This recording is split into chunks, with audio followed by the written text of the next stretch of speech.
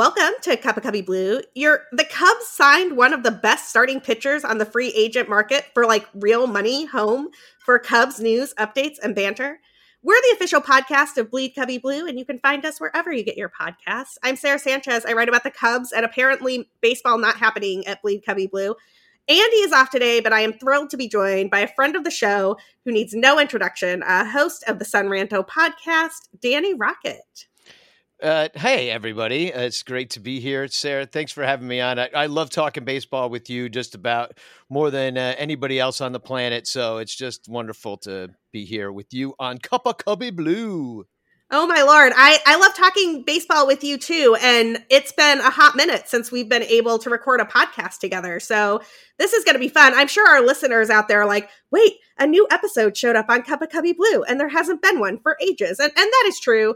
I apologize, y'all. It's been a wild few months of trying to get back in line with the pandemic and stuff. But we're back just in time for baseball to not be happening at all. So we have the whole off season to talk about all of the things that the Cubs have done, have not done, might do. And let's just jump right in. Because honestly, Danny, if you had asked me 3 days ago what the Cubs are doing, my answer would have been nothing. And my answer would have been nothing for the foreseeable future. And my answer would have been, you're going to get signings like Clint Frazier, and you're going to be happy about it, and that's all you are going to get. And then yesterday, the Cubs absolutely blew my mind and signed Marcus Stroman, who was the best starting pitcher still available, maybe the best starting pitcher option in the class, not named Max Scherzer, depending on who you read and who you talk to. So what are the Cubs doing? Who is this team signing players and doing things? Well, I was shocked, but then again, when I really took a step back and thought about it, I don't think I should be shocked. Like, this was a team that a few short years ago was signing the big name in every single offseason, whether it was Yu Darvish or years before the, a transitional and like generational talents of John Lester, who, really was the big signing that put us on the map. So all those years going way back, we got every single big name free agent.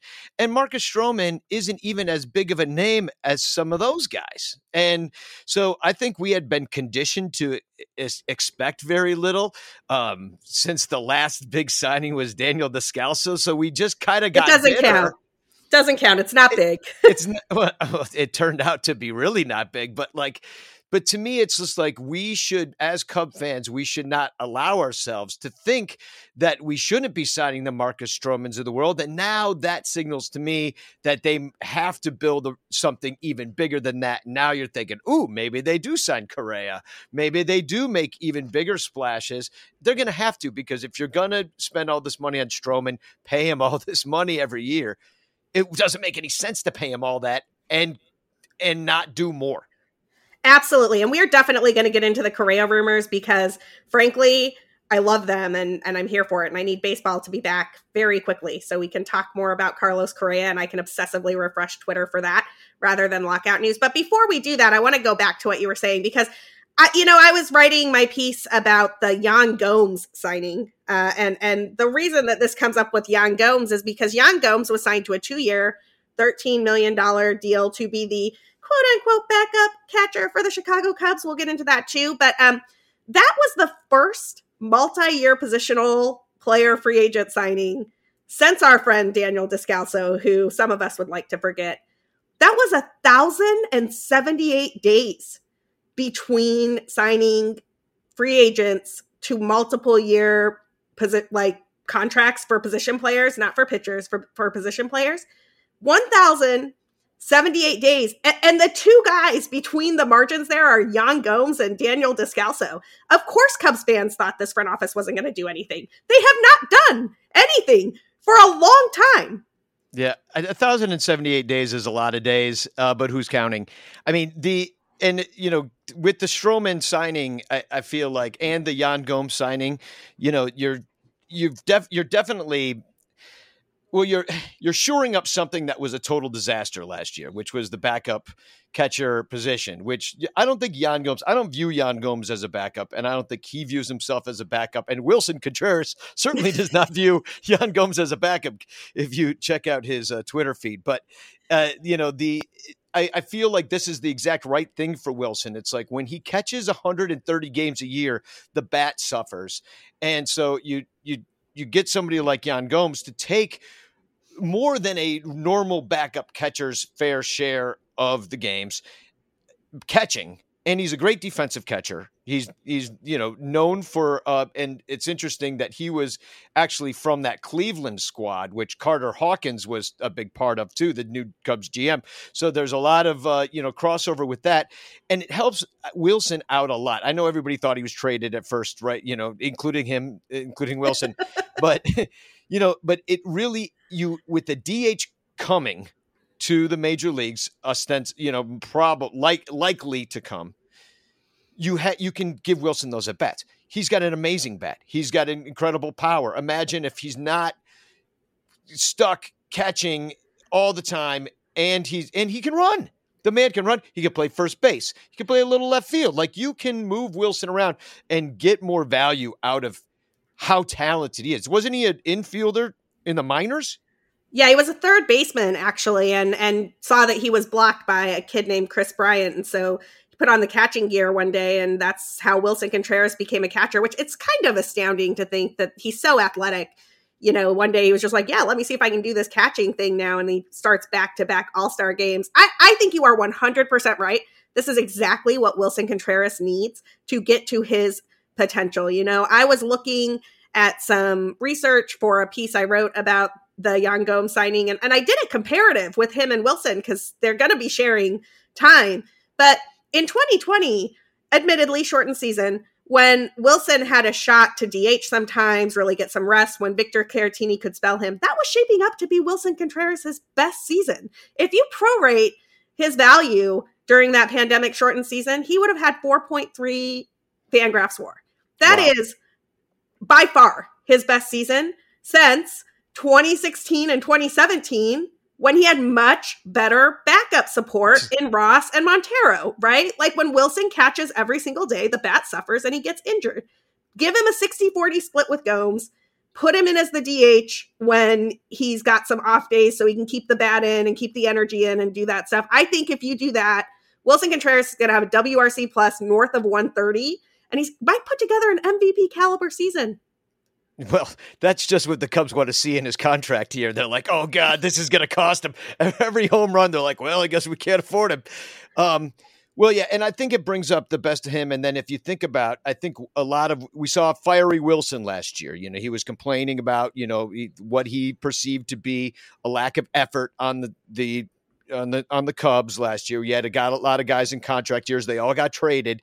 And, there was a lot of pressure on everybody to perform. And it was, the band's last shot at it, And I feel like with somebody like Stroman, who has a very similar personality to Wilson Contreras, I think that, that might, either it's going to be an explosive situation in which, I said it on the Son Ranto show last night. I'm like, are we going to have another Michael Barrett Zambrano situation? I'm like, I don't totally see that comp, but I think that you might have, a lot more fire, just natural human fire in this lineup. And then, you add that to the new guys, and who knows how the makeup of this team and the vibe of the team takes shape. It might not be as flashy. It might not be as pretty, but we could be ugly good.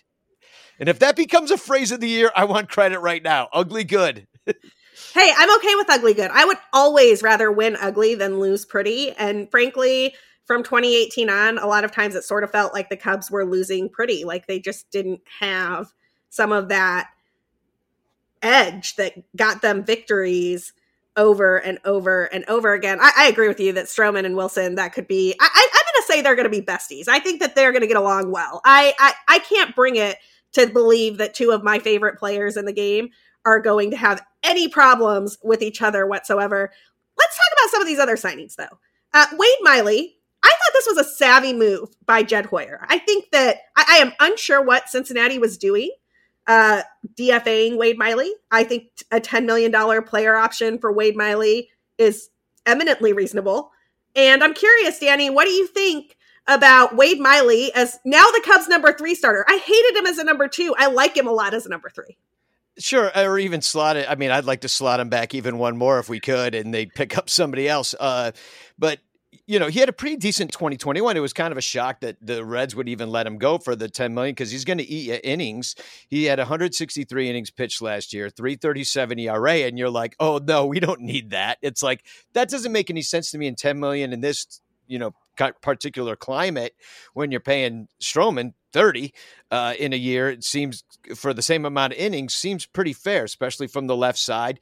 ERA plus of 141 last year. I mean, we're talking about a really decent guy, which then I'm thinking to myself, okay, what do the Reds know that the Cubs did not know when they picked up Wade Miley? And he's getting older. I mean, he's 35 next year, and so it might be on the back. He's definitely on the back end of his career. I mean, that much is obvious. Not going to pitch Satchel Paige years, you know what I mean? But Rich Hill years, even at this point.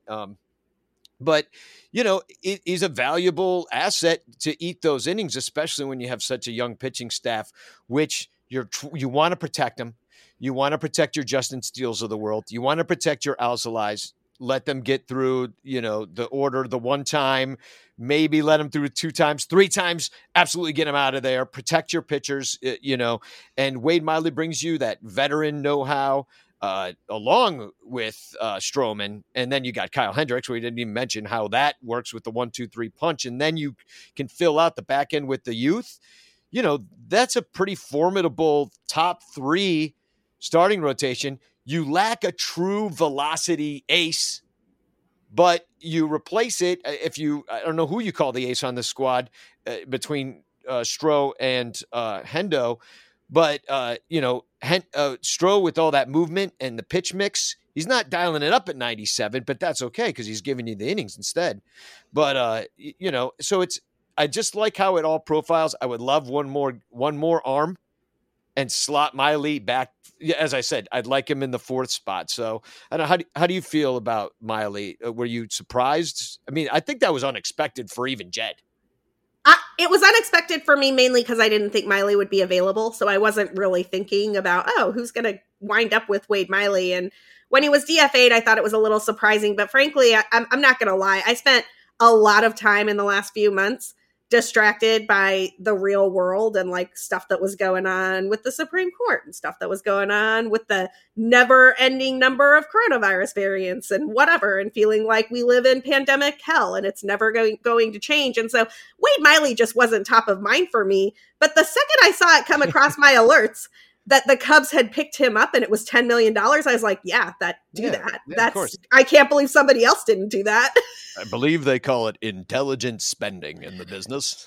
Dude, intelligent spending might be my least favorite phrase. And I admit that what we're seeing from Jed right now looks like intelligent spending. But can I just say, I've been so frustrated with this front office since Theo left, mainly because Theo is many things. His legacy is probably tarnished by some bad free agent signings and like the fact that the Cubs offense broke and he never really figured out a way to fix it because he just couldn't bear trading his core. And I think that was a mistake on Theo's part. And, he's great. He broke the curse. He'll always be great on the north side of Chicago. But Theo was always transparent. He was fine getting up for a press conference and telling you what he thought about things that would not be popular. That he thought the Cubs were going to rehabilitate Addison Russell, for example, because they were responsible for him or whatever thing was going through Theo's head. I thought that was wrong, but I respected a lot the fact that Theo would get out there and talk to the reporters about it and take questions about it for an hour. Jed is much more of the opaque consultant type guy. He's like, it's not a rebuild, it's a reset. I'm like, retool. It's a retool. Like, what does that even mean? That doesn't mean anything. It's not a term of art. Nobody knows what that means. Does it mean a year? Does it mean 2 years? What is going on, Jed? And he is not interested in giving you those details. And so when he was like, we're going to do intelligent spending, I was like, that is a nonsense phrase. Were you unintelligently spending before? Like, Well, they were, so. were you deliberately going out and you're like, we're just going to throw money at these people. It's never going to work. We don't care. We're just burning it. Like, I just feel like intelligent spending is not a particularly useful way to gauge who the Cubs will be in and out on. I would hope the front office is always intelligently spending. Well, they weren't, though. I mean, they really weren't. I mean, I felt like Theo just, really was spending like a drunk college kid with a trust fund half the time. Like, Drew Smiley, for example, just like, hey, we're paying this guy $7 million to rehab and then he'll be in the World Series with somebody else. Like, that's the kind of thing that drives me nuts. And, the Morrow signing, lots of writing on the wall for that. Tyler Chatwood, the peripherals weren't really there. Everybody was like, oh, no, it'll be different when the air's more humid. I'm like, whatever. Like, it's just like all these excuses. And so, at this point, I'm fine with Jed. And I'll say, even though it's frustrating as a fan to hear Jed basically gaslight all the fans all the time with double speak and, kind of, opaquely saying nothing in these innocuous phrases that mean nothing, like intelligent spending. Even though that's a problem, what I do like about it is that the Cubs are not showing their hand at all times, which I feel like in the past, like all the other teams knew we were trying to trade Kyle Schwarber, so we never could.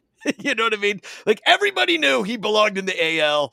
And there's nothing we can do about it because everybody knew that. So everybody wanted him for a song instead of us being like, we love Kyle Schwarber. He's an integral part of this team. Like we won't part with him. And then, but everything just kind of went south. So I'm kind of glad for the change of vibe to it, even though I am frustrated listening to the BS. That's my take. Yeah, I mean, to go back to the Chatwood thing for 1 second, in fairness to Theo, do we have to? The air actually did change Chatwood's pitches. It made them worse. He had no idea where the ball was going 90% of the time. Like he wasn't missing on he wasn't walking guys on like near misses. He was walking guys on like way outside, like the ball has flown out of Wilson's reach. It was awful. It looked bad from the bleachers. Like let me tell you, like this is not good. Yeah. I think he's like one of very few players I have ever heard Cubs fans boo. And it's usually like his third walk in the first inning. And they were just like, we cannot with you, Tyler. Like, what are you doing? Yeah. Anyway, no, I agree with you. I think that I'm frustrated with Jed's inability to communicate in a way I can understand what is actually going to happen. But what they've done this offseason so far doesn't look terrible to me. Miley is an absolutely affordable arm who gets you some length. The one guy we haven't talked about yet, and let's talk about him right now, is Clint Frazier. I mean, Clint Frazier was the 5th overall draft pick in 2013. He was picked like 3 spots behind Chris Bryant. He was picked 12 spots ahead of Tim Anderson, right? Like this is a pedigree prospect who has been the 4th, 5th outfielder for a New York Yankees team where he just hasn't been able to get any traction at all. And I know there are concussion concerns. I know that he's had some injury issues, but if he can stay healthy and actually get some playing time, Clint Frazier could actually be a legit top tier outfielder. Yeah, I mean, it's a frustrating career for him so far. I think the concussion was in 2018 and I guess it kept him out most of that year. And then last year, I think the last game he played was sometime at the end of June. And he couldn't see after that. And he was having vision problems. He got pulled out of a rehab game. Same thing. And dizziness, vertigo. That's frightening for a guy. And you obviously wish him the best. And it would be such a shame if such a bright and promising career, like a 5th overall pick, would end up being a bust because of one concussion. But I don't know what the treatment for concussion is. I don't know, the Cubs medical staff, I mean, I don't know if they're going to be much help judging by their track record. But at this point, you've got yourself a real, I mean, you're taking a flyer on him to see if he can put it together. And if he does put it together, $1.5 million or whatever they paid is nothing. And if this guy comes out and he looked like a world beater in 2020, he came out, and there's something happened that year and he was okay. You hope that can last the whole year. I wonder how they use him.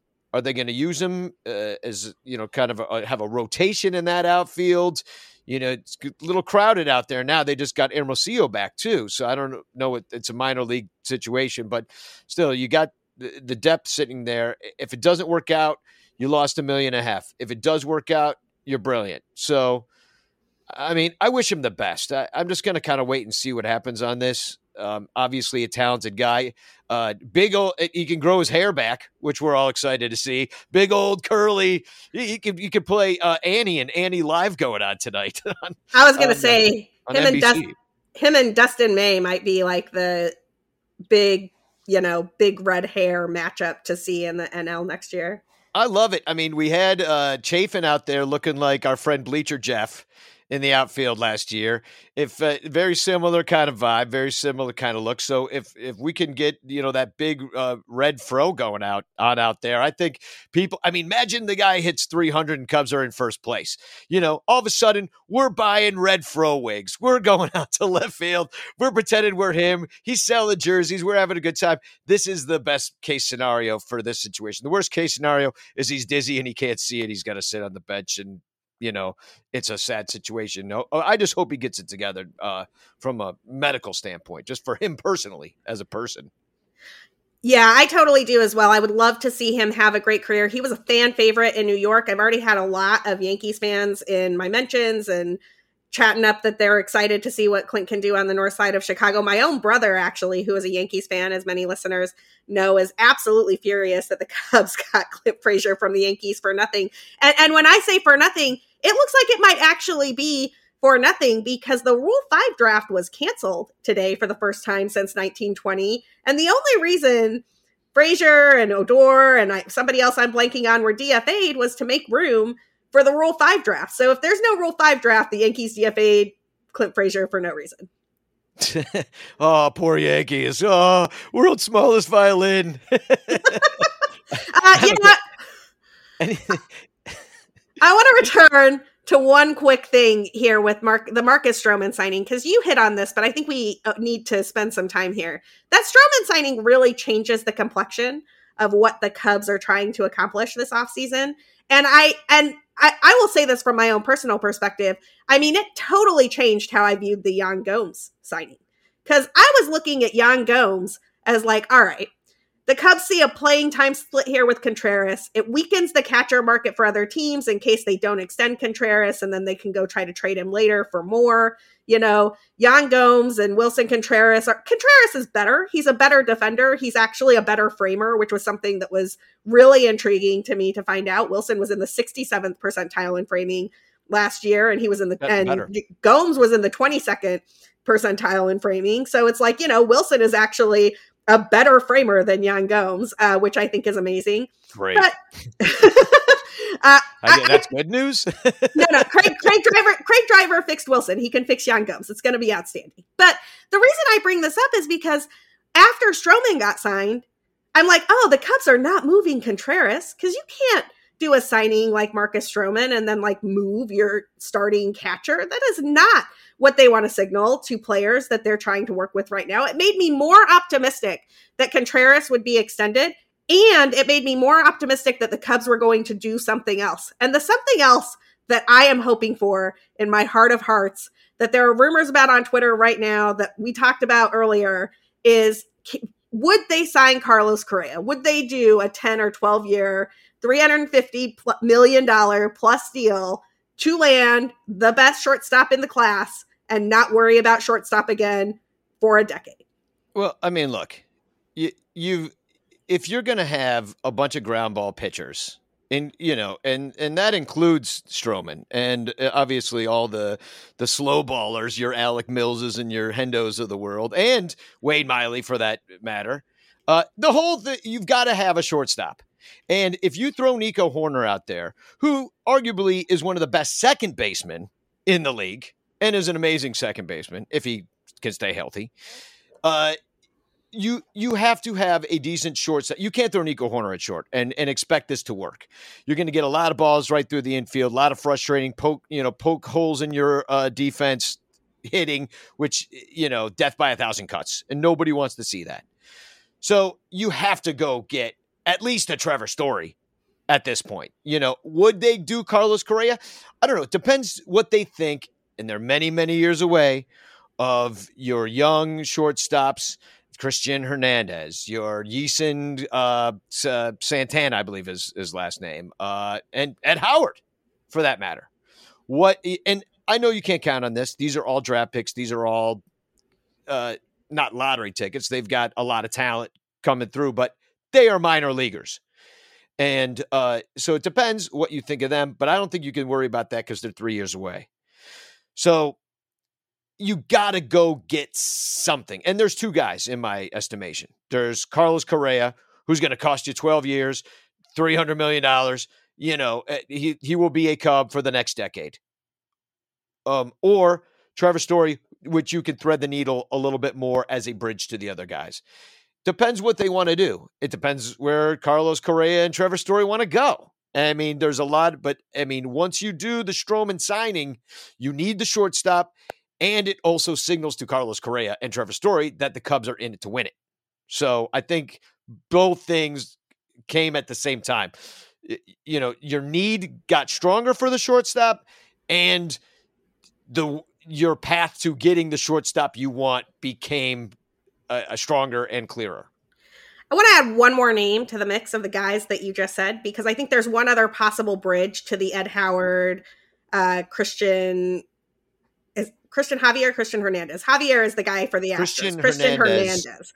Yeah, my brain's like, I'm mixing up baseball player names. I'm a little rusty. These are minor league guys. I'm mixing up the names. But what do you think of an Andrelton Simmons signing there? Because you could sign Andrelton Simmons for 2 to 3 years.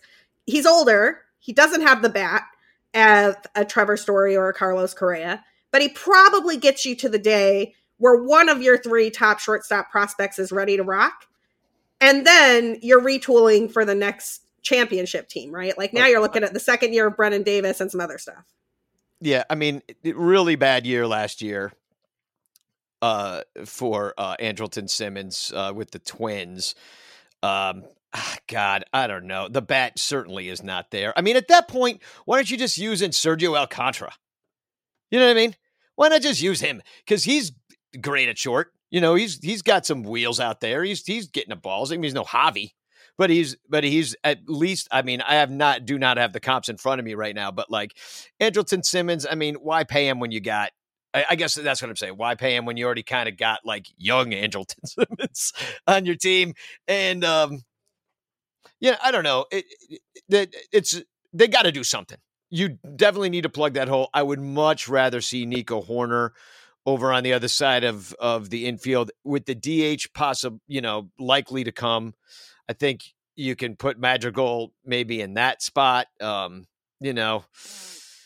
Platoon him. I don't know what you do. I mean, it's not even a platoon situation. I still think that the moves, like maybe even some trades get done. Like if there's, I mean, my issue is that you said it yourself. Andrelton Simmons, the bat's not there. Well, where's the bat going to come from? You're going to have Patrick Wisdom striking out half the time and hitting 30 home runs if he can get back to that level of pop. You got Frank the Tank, not much pop at all, not Rizzo pop, but he's going to, get base hits. Who knows what any of the other 31-year-old guys are going to be, your Ortegas of the world. And we don't know what, the guys, Clint, who we just talked about, Frazier. We don't know what he's going to be. I mean, there's too many offensive question marks on this team anyway. Right now, you don't have Chris Bryant anymore. You don't have Anthony Rizzo anymore. You don't have Javi Baez anymore. So you got to get that offensive pop from somewhere, because it's not like you've got like a Brewers 1, 2, 3 punch coming out of your starting rotation. Well, and, the other player who we haven't mentioned yet who deserves a shout out here is Ian Happ. And my kingdom for Ian Happ to actually sustainably be the MVP candidate, Ian Happ, because have you noticed that Ian Happ only has 2 settings? He is either the greatest guy who's going to be an MVP, or he is awful. He is like a WRC plus in the 40s for a month. And if Ian Happ could figure it out to level that out a bit, that would be outstanding. Yeah. Even if you didn't even get the highs or the lows. Like you just want like the middle, like just some kind of steady sort of production in the middle of your lineup, which, you're just, he can do a lot of things. He can get on base. And, there's another number one draft pick that's on the verge of being a bust ultimately. So, and what's the thing that's frustrating is like somebody like Almora, for example. We never really saw him break out. Like he had a pretty empty batting average. He'd get on base and stuff, but like his batting average would be like 302 and his OBP would be 302. So, it was just like, but somebody like Ian Happ, he's got the power. He hits from both sides. He plays a lot of positions. He can move around. Such a talented dude. You almost wonder if all that jack of all trades or Swiss Army knife they've been using him for has really halted his development in some way. I get it that you want that versatility out there, but maybe just let him hit from the left side. Maybe just take the power. Maybe just take it. Take it. I have been saying this for months. I think that the Cubs should do with Ian Happ what the Orioles did with Cedric Mullins. Cedric Mullins stopped switch hitting and became an all-star. Just like a legit, flat-out all-star. And maybe Ian Happ doesn't need to be a switch hitter anymore. Yeah. Something what would like happen? That. I mean, and I know it's tough to change, and it's something that he's been doing for a long time. He probably wants to do it. But at some point, you've got to look at the splits. You got to look at, just the overall man, and just maybe if you can get him focused in some way. Maybe he's drinking too much coffee, just like way too much coffee, doing too much podcasting, sitting there with his friends. All right. Well, speaking of coffee, we're going to take a quick coffee break for our sponsors. But on the flip side, we have everything you need to know about what is going on with this remarkably hot stove relative to the last couple of off seasons, what is going on with the lockout, and how the two are interrelated. But first, a quick word from our sponsors. All right. So we are back. The hot stove is maybe the hottest I have ever seen it. I've got talking heads on MLB Network all over the place talking about how 1.5, 1.6, 1.7 billion dollars has been allocated to free agents. Baseball is fine. The economics are great. I find this self-serving and ridiculous, and I'm pretty sure it's a ruse, because honestly, the owners have every incentive in the universe to make this the hottest stove in history so they can take that to the CBA negotiations and pretend that the free agent market hasn't been broken since the last CBA was negotiated. And we all know, like, we remember the lukewarm stove, right? The ice cold stove, the frigid stove. Like, the free agent market has been broken for a while now. So, Danny, what do you think of these arguments that I see the blue check marks who have to protect their sources and the MLB Network talking heads trying to convince us that, hey, the free agent market is fine. Look at all the money in baseball. That's a great point, Sarah. And it's something that I hadn't thought about before, is that the reason they would shell out all the money, because nobody was really expecting that to happen. Everybody thought that wait to see that it was going to be dead, as it was for a while, especially for the Cubs, that it would be dead. And then after the CBA was figured out and we all knew the new rules, that's when everything would thaw and there would be a really quick signing period at the end of the lockout. It happened the other way. Now, there's still guys out there, including Anthony Rizzo and Chris Bryant. But there are, but I think it's fascinating that you would say that what they would do is this flurry of activity, spend $500 million in 3 days, and then everybody would be like, oh, look at these greedy players are getting paid $500 million for like 5 of them. And that is the point. $500 million for 5 of them. That is not the 1,000 major league ball players that are on baseball teams. And that is not the minor leagues that, they're in and out with their options. What the players want is something different. They want systems in place that would benefit them, even slightly. And in my estimation, we're going to talk about where the impasse is. But, to me, I think it's a fascinating, and I do agree it's a ruse. I agree. I think this is something the owners did. We're like, we're going to spend this because we have it. And which is also interesting to me. You can't cry poor and also spend $500 million too. So like, there's a lot of incongruities. I don't know if that's the right word to use, but there's a lot of, but it's giving me incontinence. I'll tell you that much. No, that's right. The incongruities are giving me incontinences, and that's what I'm saying. I don't like it. There's a lot, and you see Manfred out. I don't know. I could rant, and I won't. So I'm going to let you get in a word here edgewise. And where are you at this? But great point, Sarah. No, I mean, you can rant all you want. It's a podcast. People are tuning in for the ranting. The thing that I keep thinking about here is something I thought about a couple weeks ago as it was being negotiated. I have a bunch of Tampa Bay Rays fans in my mentions right now, shilling for the owners, talking about how Tampa Bay will be so terribly, terribly off if the rules are changed because they can't possibly spend money and they can't possibly compete. And they just completed the largest deal in the franchise's history. And I think they did that for a couple of reasons. I think they see the writing on the wall that there's probably a salary floor coming in the next CBA. I mean, I don't know what that salary floor is going to be. I would propose that it should be $100 million. I think that if you have a Major League Baseball team in your city and you can't spend $100 million to field that team, you shouldn't have a Major League Baseball team in your city. And I imagine that the good people in Tampa Bay can figure that out somehow. And I think that they signed that Wander Franco deal because that helps them get to whatever that future salary floor is going to be. But in addition to that, I just think that this whole argument that the small market teams and the mid-market teams are going to have so much trouble if the CBA is renegotiated to actually force competition is a lie. I think that there are creative ways for MLB to do things like revenue sharing that would equalize things between the Yankees of the world and the, Tampa Bay Rays of the world. Although the Rays are kicking the Yankees' butt these days, so I don't really know why we're all that worried about it. That's what the owners want. They want to be the Rays. I mean, the Ricketts would love to be the Rays if they could make all the money that the Cubs make and spend as little money as the Rays do. They would love that. But that's the problem. That is why we are where we are, because the Rays proved the concept of a model where they could spend as little money as possible and win all the things.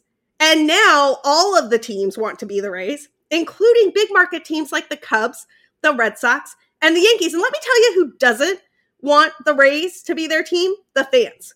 Because you know who I want to cheer for? I want to cheer for a team where I know there might be deals sometimes, where I know that there's a shot that my favorite player, Wilson Contreras, could get extended. And you don't get that if you're a Rays fan. I honestly, I do not understand how people are Rays fans. Your guy is always going to be traded the second you fall in love with him. 3 years in, he's gone to be flipped for prospects you don't know. That is not a fun brand of baseball to root for. Look at Pittsburgh's starting rotation going all over the major leagues and winning World Series and pennants and stuff. And this is Pittsburgh. Pittsburgh is a big city. It's a lot of biotech in Pittsburgh. There's a lot of money in Pittsburgh. I was there at that wild card game in 2015. It was packed. There was a lot of Cub fans there, but all year long I went to Pittsburgh games and it was packed. That city will show up for their games.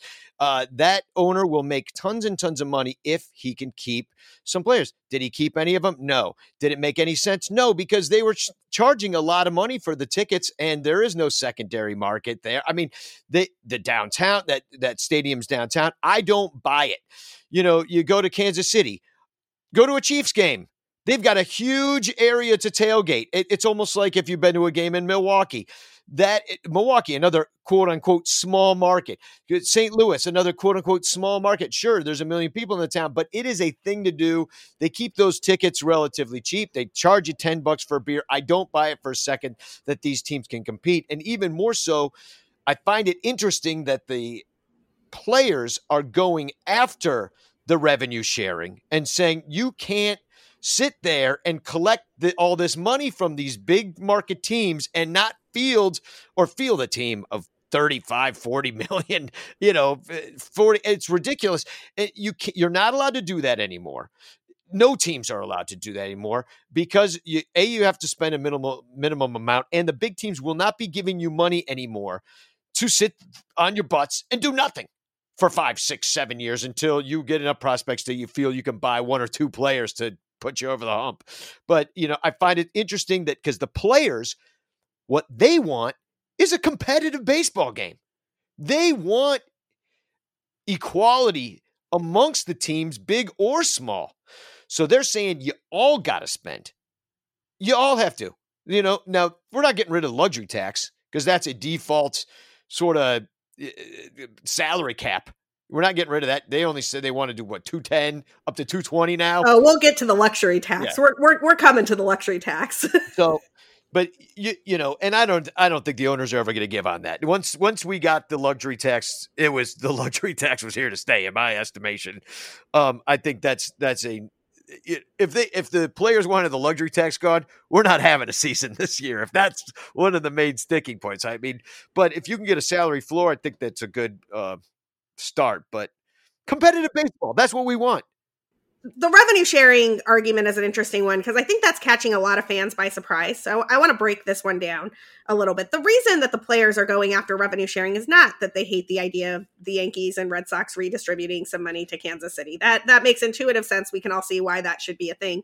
What they want is that money to be conditioned on fielding a competitive baseball team, right? They want a guarantee that you're going to take those dollars that you got from Chicago and you're going to put them into player salaries, which is not happening right now. So you need a salary floor, or you need conditional revenue sharing to do that, right? I've seen a couple of interesting proposals. I've seen some proposals that are tied to performance, right? Like you have to win at least 75 games in order to get your revenue sharing money. Like you can't just sit there and lose 100 and 110 games back to back to back and rack up draft picks. And then like all of a sudden you're like, oh, hey, we're ready to go. Like we're in our 5-year window now. Like that's out of control. So I think that there's a conditional revenue sharing solution here. But from a player perspective, what they're really saying is, if you only have 5 to 8 teams competing in any given year, you have functionally cut out the free agent market, because instead of there being 30 shortstop jobs available, there are 8. And if 4 of those teams already have a shortstop in place, there are actually 4. So if you have 8 shortstops available, now all of a sudden only 4 teams have the incentive to upgrade there. Nobody is going to get a good contract there. It drives down player salaries, right? That lack of competing all the time drives down player salaries. And frankly, this is one of those things that came when the consultant class started working in baseball front offices, because they're like, hey, we're not really going to win this year. You know what's valuable? Draft picks. Yeah. Well, it kind of reminded me of the movie The Producers, you know, when they figure out they could make more money with a flop and then they put on the Springtime for Hitler. And it kind of reminds me of that. It's just like, if you can sit back and not try and, still take all the money, that's just unfair. And I think it's good for the game if there is competition. You see some of these, look at the NL West last year. Very exciting race between the Dodgers and the Giants. Well, how did those teams get to historic win totals? By beating the living crap out of the Rockies and the Diamondbacks, you know? So, it's like, what are we looking at here? Well, and who's the big loser in that scenario? The San Diego Padres. Right, and the San Diego Padres are one of the few teams that has spent in recent years. Yeah. They went out and traded for Yu Darvish. They gave Manny Machado $300 million. They gave Francisco Lindor $300 million.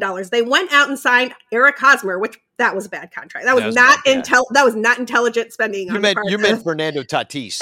Or who did I say? Lindor. Oh my goodness gracious, dude. Cut it out. In fairness, Lindor also got $300 million. I'll leave it in. Like I'm rusty, y'all. I'm still trying. I'm mixing up my Franciscos. My Franciscos and my Fernandos and my Lindors and look, they both play shortstop. They're both outstanding. Cut me some slack. I'll forgive it. Dude, seriously. But my point is, the team that committed all the money, they lost. They were a 500 team. They got beat by the teams that did like all the savvy, like we'll do the low cost signing and we'll take the 32-year-old and we'll pay some coaches who are cheaper and that will give us some margins and then we'll, like if the teams who are spending lose and the teams who are acting like consultants / tankings win, we have a problem, because that messes up the financial incentives in Major League Baseball in a way that will always hurt the players. Well, and granted, we all know that you can make more money in New York City than you can in Kansas City. We all know, that if you go buy a hamburger in New York, it costs you $25. If you buy one in Kansas City, it is 10. So we all know this. So like the fact that things aren't equal around the country and thus with the teams, we all understand that. So fine. So what we want is baseball communism in a way. Like we want at least that it be a meritocracy in which that the best talent was able to, and I'm talking about front office talent in a way, put together a team with money. I mean, money's a tool. Money's a tool to hire players. So if you have to spend at least $100 million, well, that would basically double the Pittsburgh Pirates payroll overnight. And the Cleveland Indians and a bunch of other teams, or the Cleveland Guardians now, it would double their payrolls overnight. And that is what should happen. Now, I know why luxury tax was put into place. You don't want it was because George Steinbrenner. Let's face it. It was because of him. Honestly, it's Steve Cohen now. Like Steve Cohen is the reason the luxury tax is in place New York, he's that meme of floating dollars out of your hands, one at a time. That's what they're doing now. And that's what New York should be doing because it's freaking New York. We get it. But if you're going to spend that much, you're going to go over the luxury tax and some of that money goes to other teams. Great. But you have to spend it.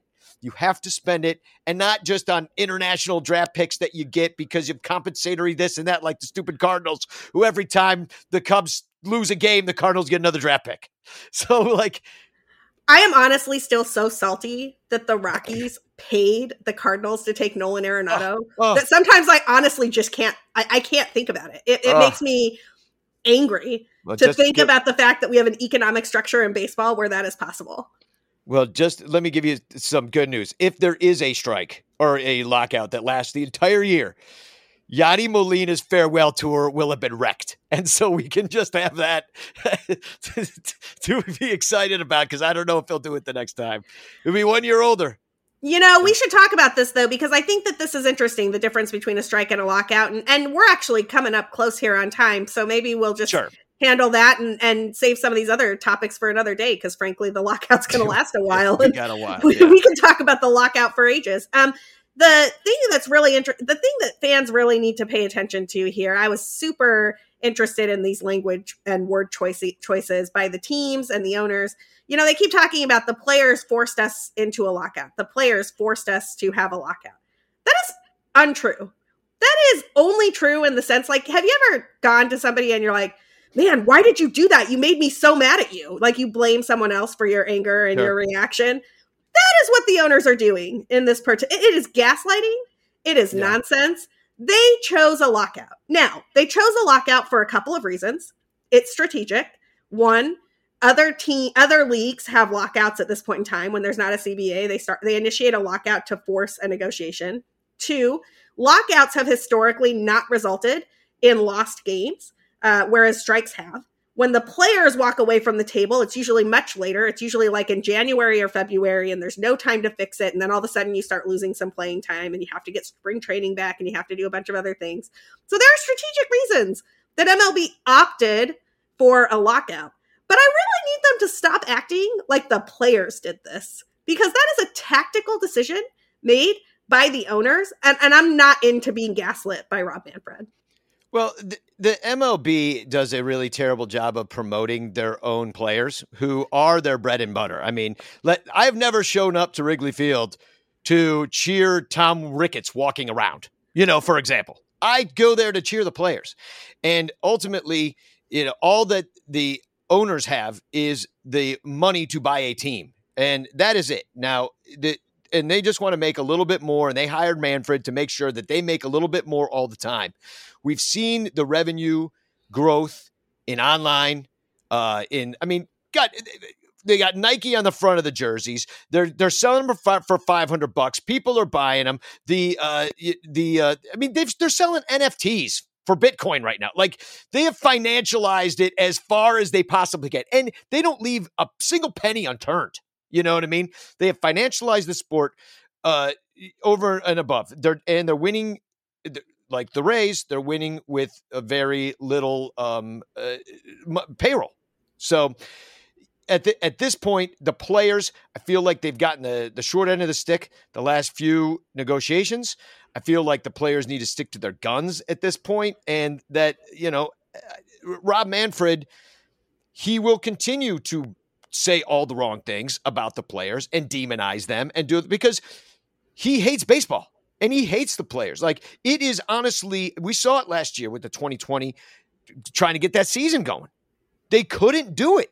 There's such contentious because the owners actually, they hate their players. Like, they're against them. Like, they have an arbitration system in which they call you in and they're like, you struck out 43 times last year and you're bad at baseball. I only want to pay you $300,000 less because, and it's just like, that's a system that they have set up and it's so frustrating. And I think they're idiots because the fact is the players, we love them. The fans, and more, I see reporters carrying water for the owners for access, but I do not see the fans being like, whoa, these greedy players. I'm not seeing that narrative out there this time. And I've seen it before. And this time, I'm not seeing it. Everybody kind of knows, maybe a little bit, but it's not the prevailing thought amongst fans. They cannot screw this up because, we're still in the middle of a pandemic. They already had an entire lost year of revenue as far as in the stadium goes. And then you had some teams that had social distanced audiences for the beginning of the year. They didn't lose any money. They just didn't make as much money as they had projected. So, at this point, we know this. All the information is out there. It's on Twitter. It's on Facebook. It's in your blog. It's in, you know what I mean? It's in Brett Taylor's blog. It's in Evan Altman's. Everybody's writing about this. Athletic, all the dregs. We're not as stupid as we once were. And I'm insulted by Rob Manfred talking down to us that way and acting like we're a bunch of idiots. And I'm honestly, I already hated him. So it was easy to be like one sentence in, oh, Manfred, it was easy to be that guy. But man, oh man, it's just, could you get worse? Could you get worse, Rob? No, he cannot. Actually, the thing that really just appalled me, and I tweeted this earlier today from Rob Manfred's presser, was where he got asked about whether players would have access to the mental and physical health resources that they get from teams. And he was just like, it's a legal issue. We can't do it. And then there was a follow-up about how the NHL in 2012 actually made an exception. When they locked out the players, they made a health exception for them so that they could still rehab.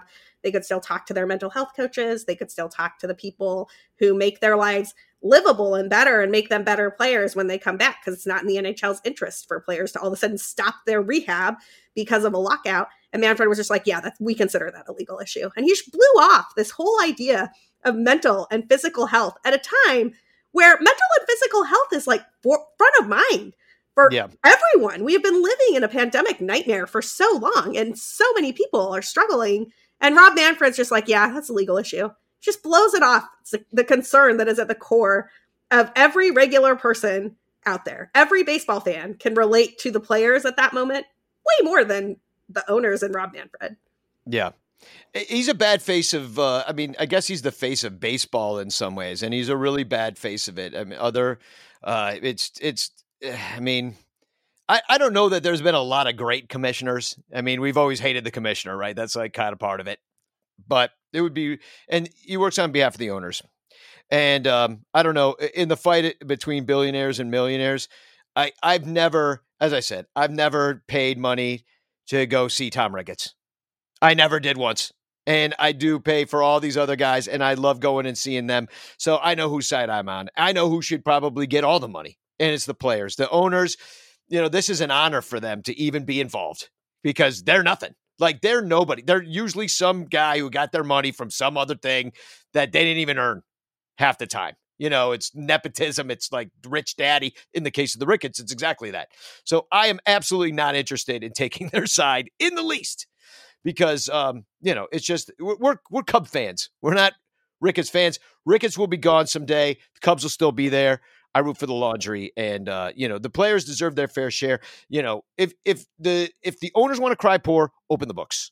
Open the books. Let's see what you make, and let's see how little you're getting paid all the time and how it's really a money losing thing when we buy $500 jerseys. Show me that math, because I'd like to see it.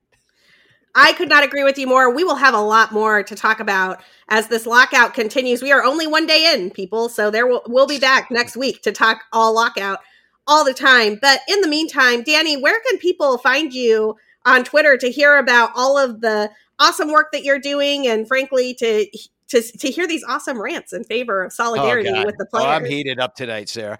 Well, it's the Sun Ranto podcast is our normal podcast. We're kind of a TV show now that we go live Wednesdays at 7:00 right now during the off season.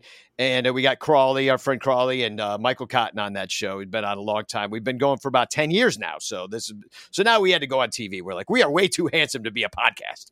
So we took it out in front of everybody's face. But yeah, you can find me there. Also, I do want to plug a December 11th Cubs caroling party that we're going to be doing. We're meeting at G-Man Tavern, which is just north of Wrigley Field on Clark, at 5 p.m. And I write a bunch of Cubs Christmas parodies, and we're going to go around Wrigleyville and we're going to sing them to everybody, and we're going to drink. And it's going to be a lot of fun. So I actually wrote up a invitation on Cubs Insider about it. You can find it there right now. It's got all the details. There's also a Facebook event. You can find that. Just look up Cubs Caroling, Sunranto, SONRANTO, and you will find it and join on to the event. So I know how many copies of the Christmas songs to make for everybody. So that's pretty much where you can find me. Awesome. And walking around Wrigley Field, apparently, because we bumped into each other just the other day. That's why we're doing this.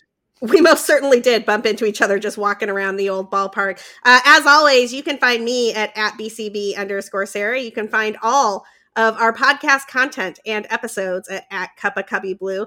When Andy is back, you can find her at @BRYZ Blue on Twitter. And we will be back next week with more lockout news, hopefully not for too many weeks in a row. I would like to see baseball back at some point. Until next time. Thought our best days were behind us, but then the Cubs surprised us. Rick get started spending dough. We got Stro, we got Stro, we got Stro. I didn't think we were trying.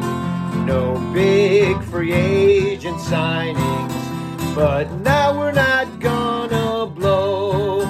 We got Stro, we got Stro, we got Stro. A pitcher who throws lots of strikes, won't give up a lot of walks. He's a fierce and tenacious guy, kicks other teams in the balls. Cub fans have a real good reason to watch the Cubs next season. Wrigley's gonna explode. We got Stro, we got Stro, we got Stro. We got Stro, we got Stro, we got Stro. We got Stro, we got Stro, we got Stro. We got him! We're not gonna suck.